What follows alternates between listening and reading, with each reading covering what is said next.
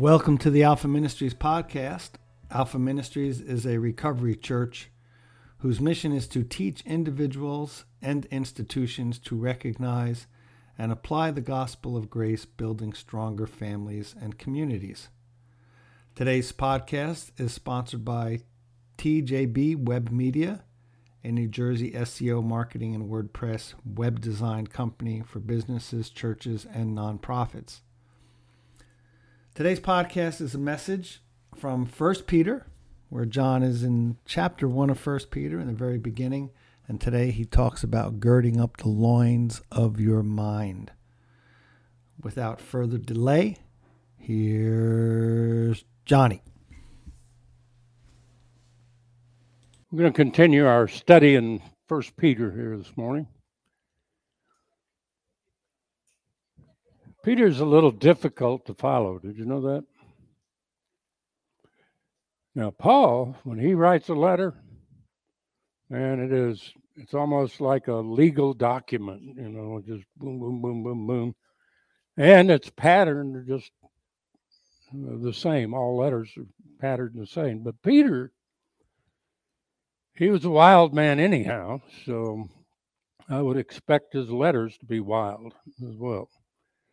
And he incorporates a whole bunch of stuff in just a few verses, as we've seen so far in the very first chapter, where he has described for us the fact that we have been begotten again of God. That means we are born again, receive a new life, and not only that, but we have an inheritance. Just like Jesus, we are joint heirs with Christ, an inheritance, so we inherit all that God has. Now, that just blows my mind. I can't even fathom that, really. I have to accept it on faith because I can't even reason it out. All that God has, we are joint heirs with Christ. We receive it. We're going to get it. And he calls that the basis, really, of our hope. Now, in 1 Peter chapter 1, he's described that hope for us, that we are begotten again unto a living hope. And he tells us right off the bat that you have this hope, which he explains as joy, unspeakable and full of glory, in spite of all your suffering.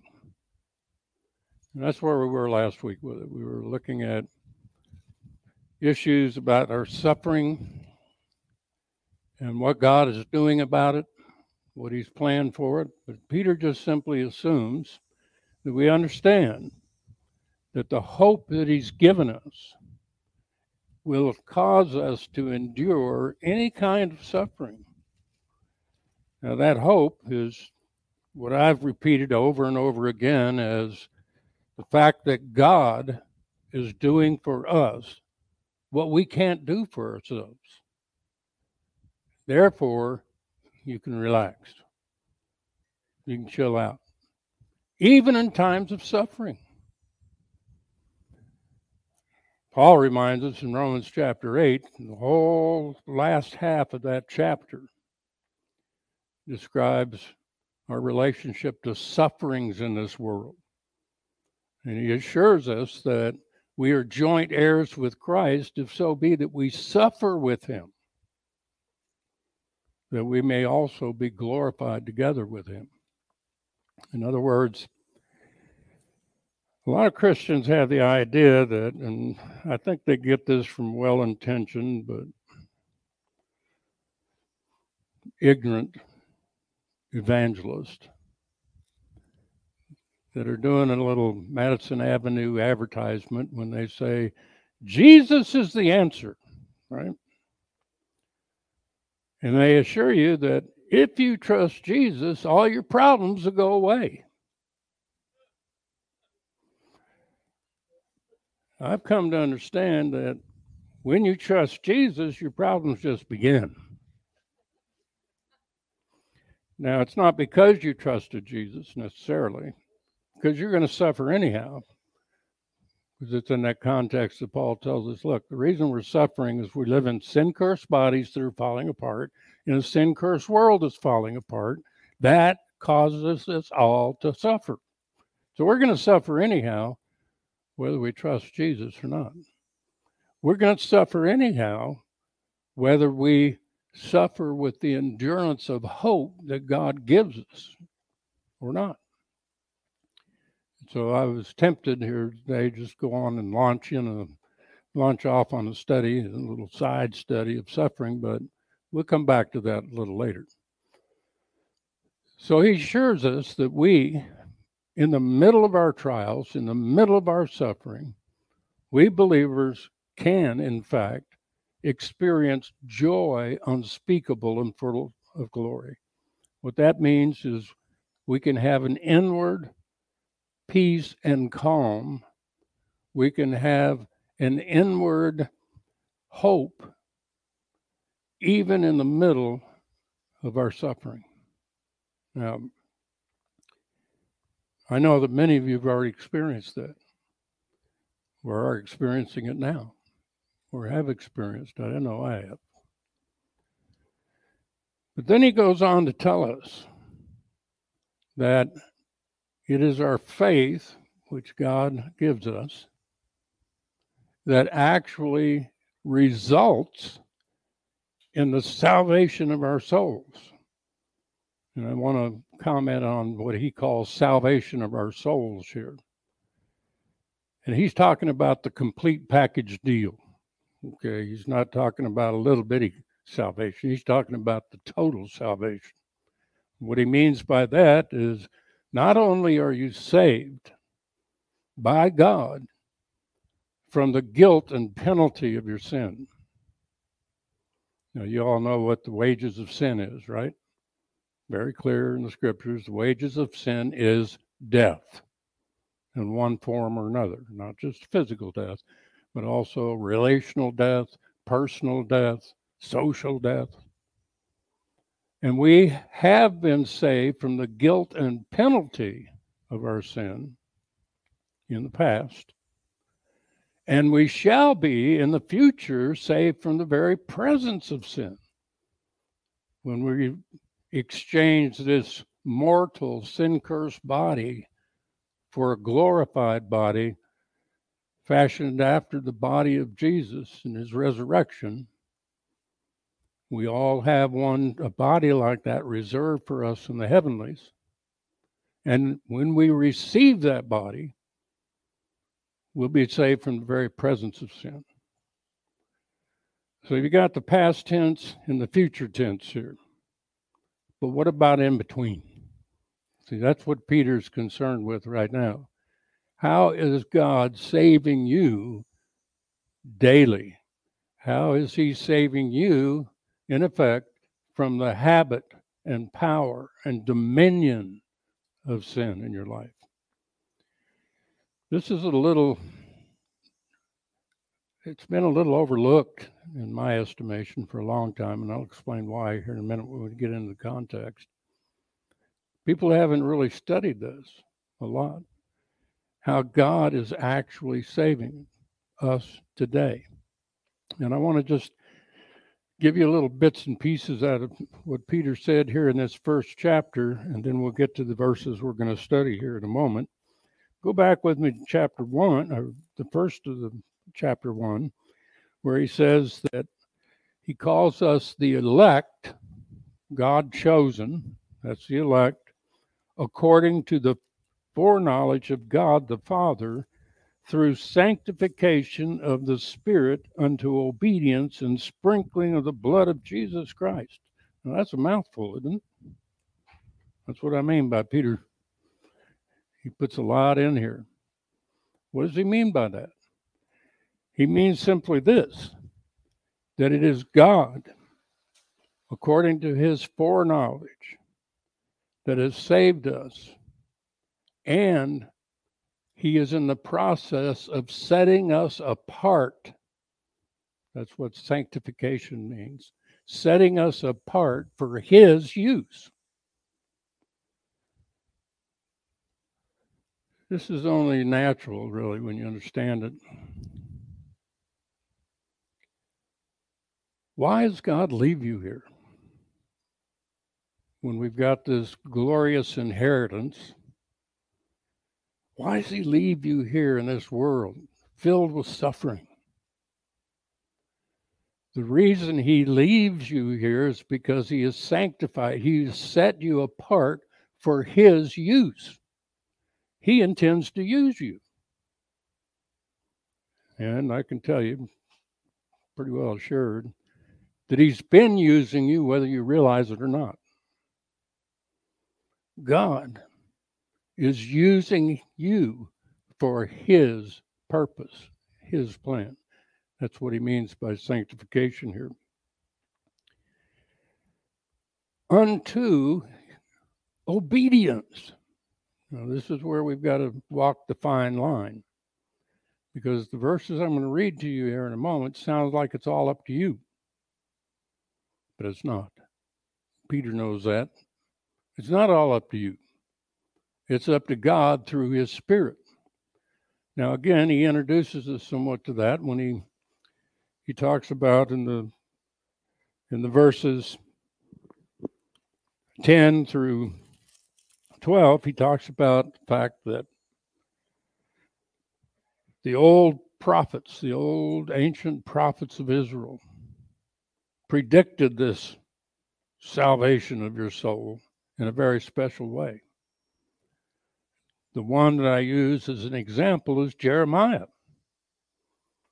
Jeremiah prophesied that God would make a new covenant with humanity. And that new covenant would be radically different than the old covenant. The old covenant he made with Israel and therefore all humanity at Mount Sinai. And in essence, essentially what the old covenant said was simply this: if you behave yourself and live according to God's laws, not do anything bad, do everything you're supposed to do, God will bless you. But if you don't behave yourself, God will curse you. And see, that old covenant mentality is what remains in all of us, because all of us have been raised up under a rule system of one sort or another. The good news that Jeremiah proclaimed was God is going to make a new contract with you, a new covenant, a new deal with you. And this deal is unbelievable because it's all of God. God said, I'm going to write my law on your hearts and I'm going to put it in your inward part. I am going to make you do according to my will. Paul described it as it is God working in you, both to will, to want to, and to do his will, his good pleasure. That's the function of a new covenant, the first term of the new covenant. The second is you're not going to have need that other people tell you about me or what I've said. You're going to have a close, personal, intimate relationship with me. I'm going to be your God. You're going to be my people. John described that in his first general letter as each one of you have received an anointing. You call it an unction or an anointing of the Spirit, so that you can understand what God is doing in your life, in the world, and others around you. The third point of the new covenant is the most astounding. He said, your sins and your iniquities, all the time you've blown it, all the time you haven't kept my law, all the times that you've screwed up, I will remember no more. And as I've explained over and over again, if you did something to hurt me, if you did something bad against me, maybe I would forgive you, right? I might be able to forgive you with the power of God, but I'll never forget what you did. Never. I'll remember it from now on. Oh, I can forgive you, but I'll never forget. Well, God doesn't just forgive you, he forgets. Well, how can he forgive or forget? By creating you a brand new person in Christ Jesus with the righteousness of Christ, so that the new you never has sinned, is not now sinning, and never will sin. That's how God can forget your iniquities, because the new person he's created you to be didn't have any sins or iniquities. Never. Now, an interesting part of the new covenant is the contrast Paul gives us in 2 Corinthians 3 with the old covenant. He contrasts it to the old covenant is a covenant of law. It means you got to behave yourself under these rules, right? The new covenant is a covenant of grace, which means God's going to do for you what you can't do for yourself.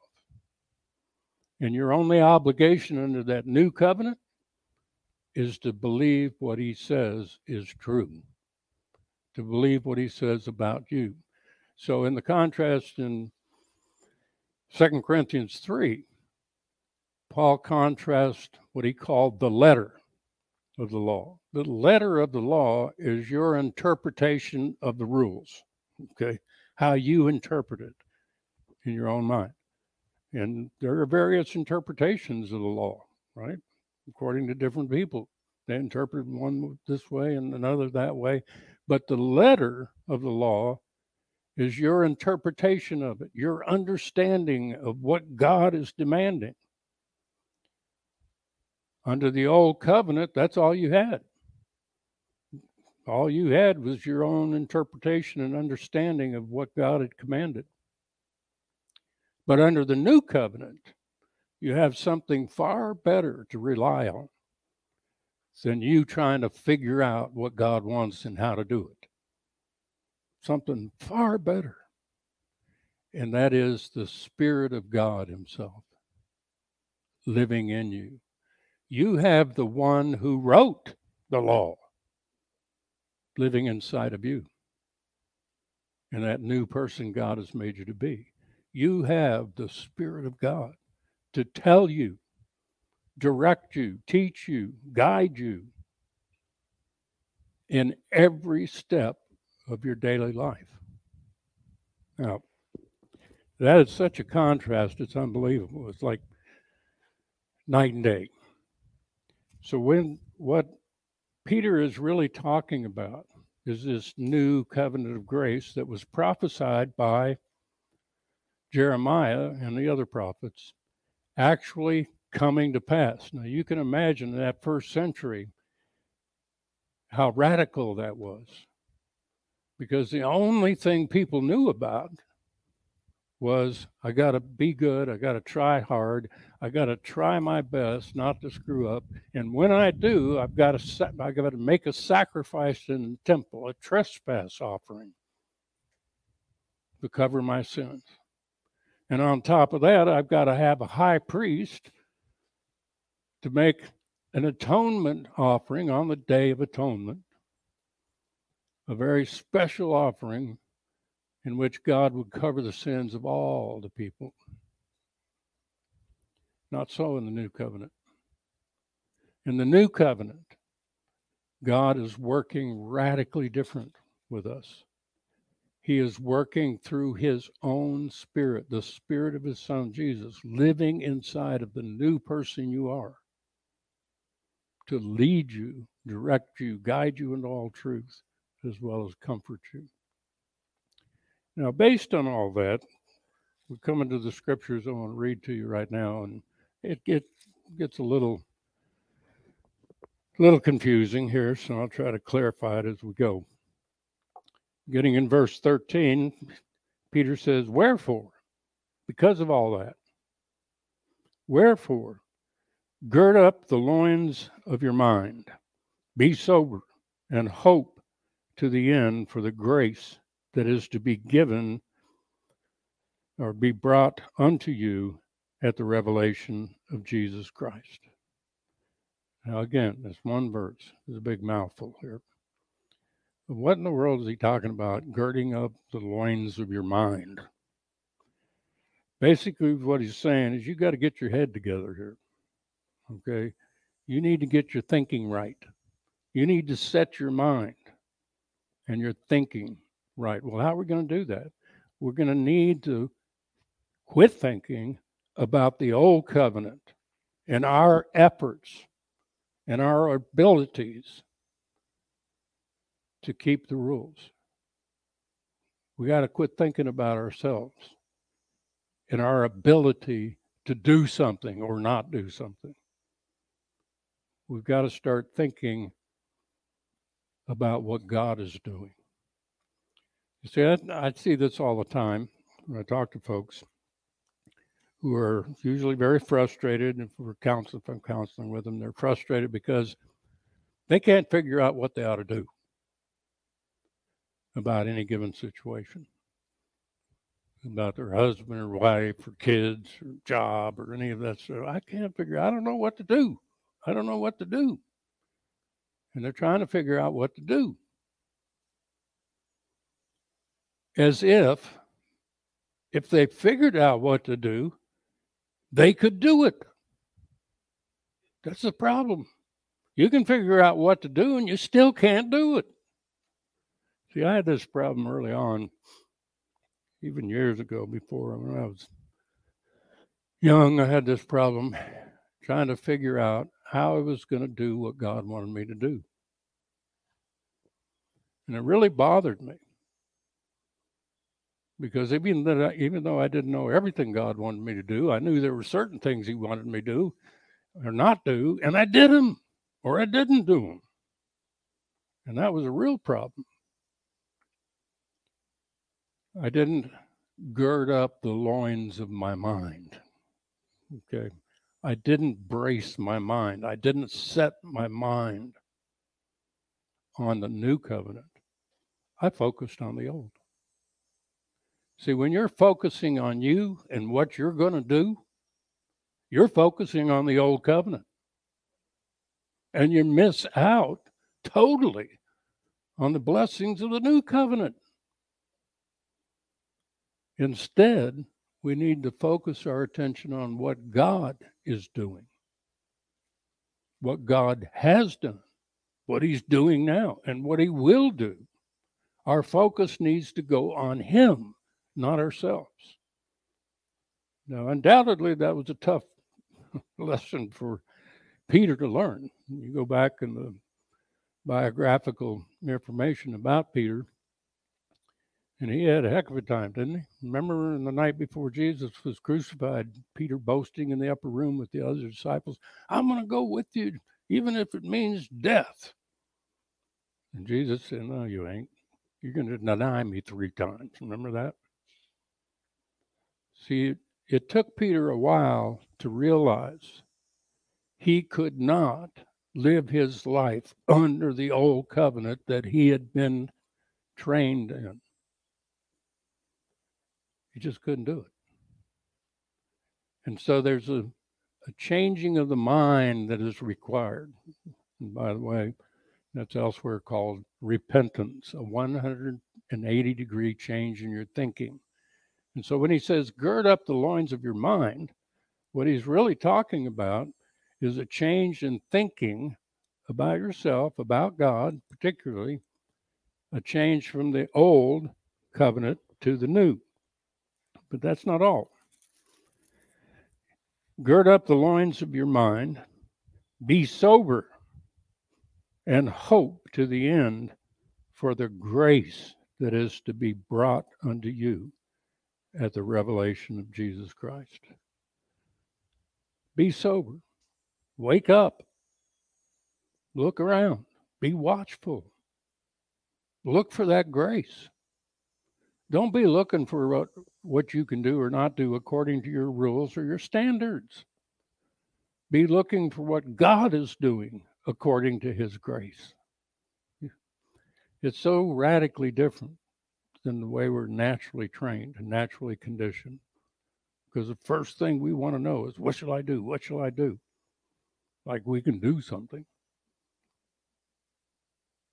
No, the first thing we need to focus in on is, what is God doing? How is he operating here? What is he accomplishing? And of course, when he says, and hope to the end, or completely, for the grace, that's the new covenant, for the grace of God. Remember, I've defined grace for you on a number of occasions. Let me just remind you again. The grace of God is never to be confused with mercy. God is merciful. And when you screw up, flesh flashes, God doesn't hold it against you. He forgives you. He's merciful that way. And his mercies are renewed every day. But that's not grace. Grace is a supernatural way God is working in you through his Spirit to keep you from screwing up in the first place. That's grace. It's the way God is working in you through his Spirit to conform you to the image of his Son, Jesus. And that grace is at work already. So Peter tells us, hope to the end, or completely, for the grace that is brought to you through the revelation of Jesus Christ. I like to practice it in this way. I don't know, it may just be me and my weirdness, but the way I like to practice it is when I have a problem I'm trying to deal with, or issues, just everyday issues of life. I'll go get me a cup of coffee and sit down. And while I'm drinking that coffee, I will visualize in my mind Jesus sitting next to me, because he is. In fact, Paul said, don't worry about anything, because the Lord is at hand. He's right here. He's with you. He's in you and you're in him. He's with you. And so I like to visualize Jesus sitting there next to me and to be able to talk to him about what he's doing, what he's going to accomplish. Now, that is the hope that we have, the confidence, the joyful, confident expectation about our future. Everything's going to be okay. Everything's going to be all right. Why? Because we're living not under law, but under grace. It's a brand new lifestyle that God has given us.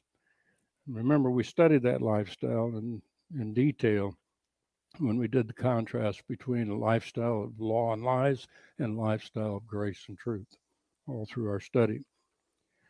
But he goes on to say, here's how we're to live, focusing on the grace of God as obedient children. Obedient children. Wonder what that means. Well, it comes from the word obey, obviously, and the word obey comes from a Greek root word for faith. Did you know that? Faith and obedience are basically the same. You can't have obedience without faith. And you can't really exercise faith without obedience. So we are going to live our life, this new lifestyle, as obedient children, not fashioning yourselves according to the former lusts or desires in your ignorance. What kind of former lust or desires are we talking about? We're talking about the general way and the desires of our heart that we have lived all our lives by, thinking, I will be okay.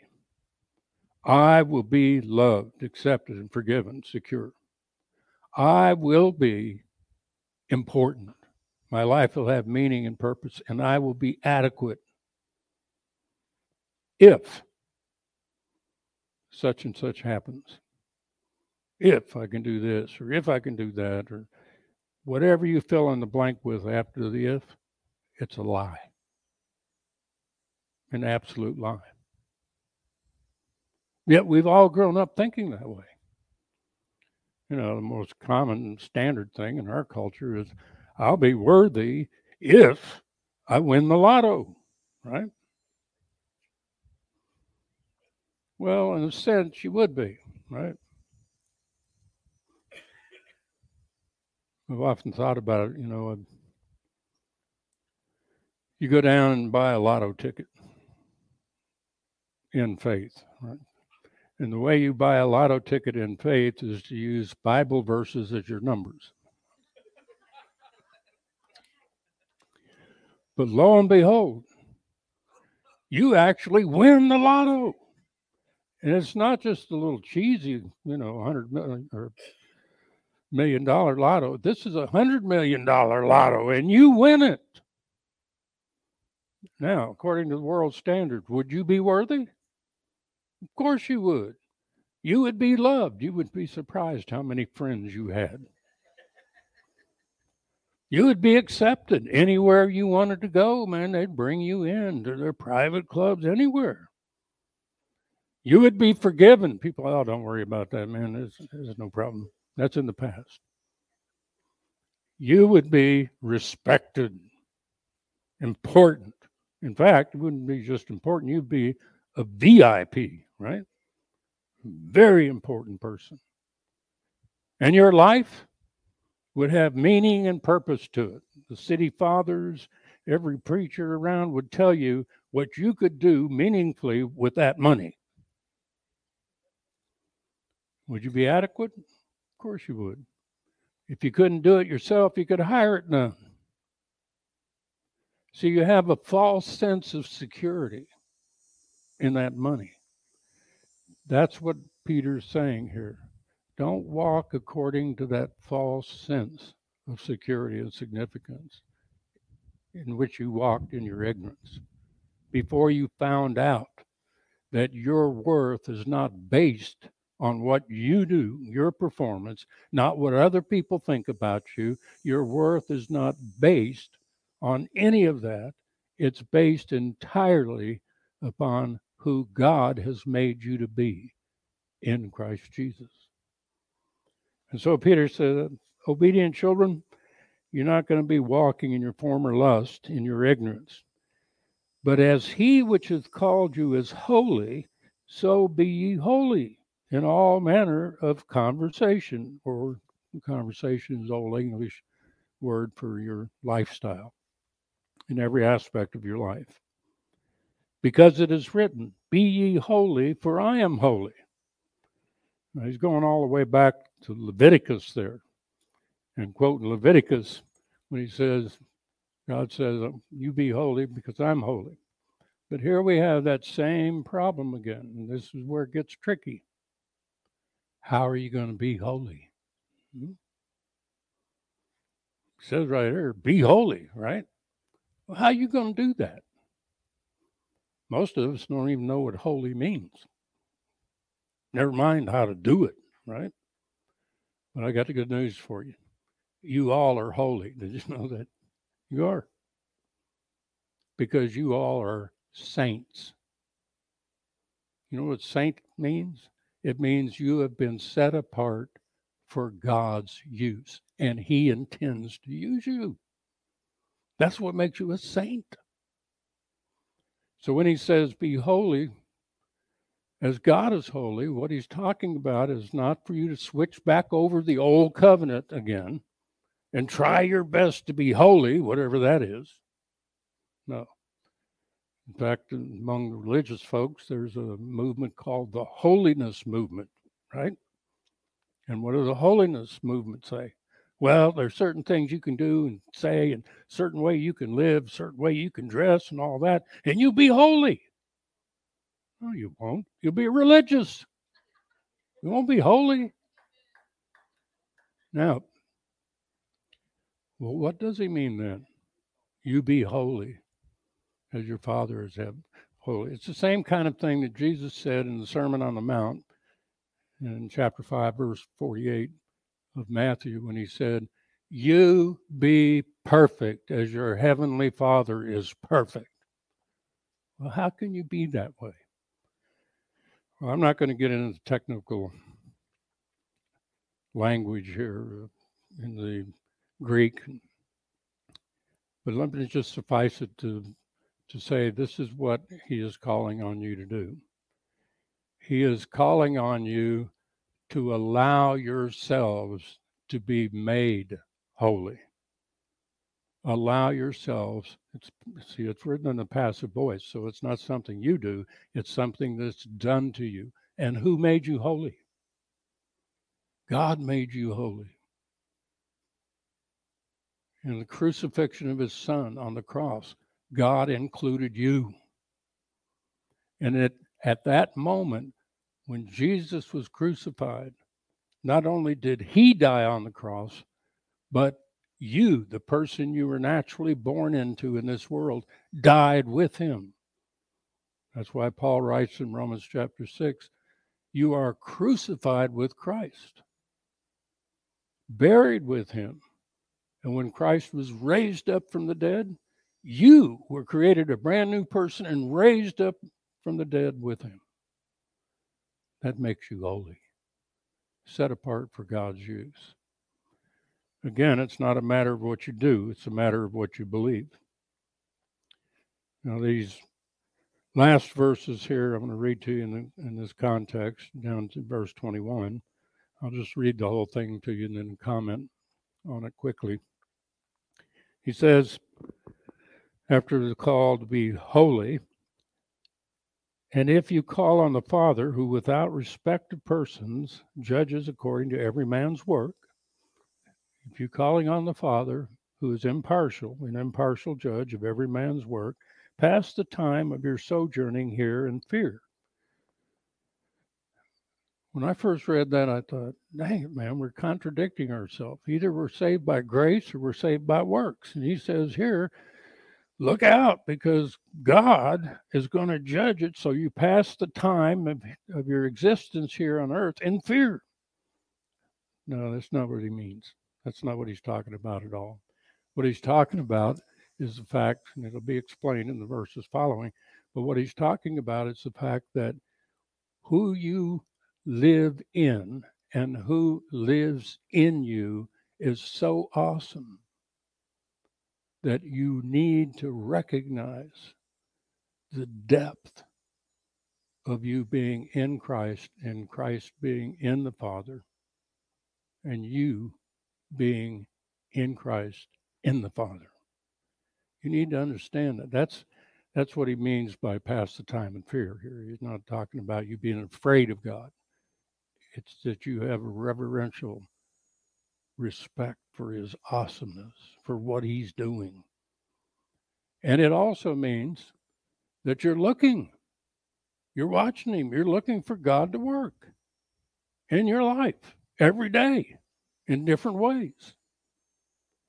How many of you know that God's concerned about the little stuff as well as the big stuff? Oh, yeah, he is. And when you begin to see him at work in your life, you begin to recognize how awesome he really is. How he does, in fact, work all things together for your good. Amazingly. And so he goes on to explain a little more here. He says, for as much as you know that you were not redeemed with corruptible things as silver and gold from your vain or empty conversation or lifestyle. You're not redeemed from that old lifestyle under the law with perishable things, corruptible things, but you were redeemed by the precious blood of Christ as a lamb slain or a lamb without blemish and without spot. You were redeemed by the blood of Jesus Christ, not by your efforts to be holy, not by your efforts to quit sinning, not by any efforts on your part. You were redeemed by the blood of Jesus Christ, which is more precious than the gold. Seeing you have purified yourselves or your souls in obeying the truth through the Spirit unto unhypocritical or unfeigned love of the brethren, see that you love one another with a pure heart, fervently, being born again, not of corruptible seed, but of incorruptible, by the word of God, which lives and abides forever. Now, we'll come back and talk about this a little more in a later study, but generally for today, what he's talking about here is the fact that God not only saved you spiritually by making you a brand new spirit being, he not only saved you individually, but he has also saved your life here and now. In other words, he has as much to do with your everyday life right now as anyone. Yet that's so opposite to how we think, isn't it? And think about that. Who's important in your life right now? Just ask yourself that question.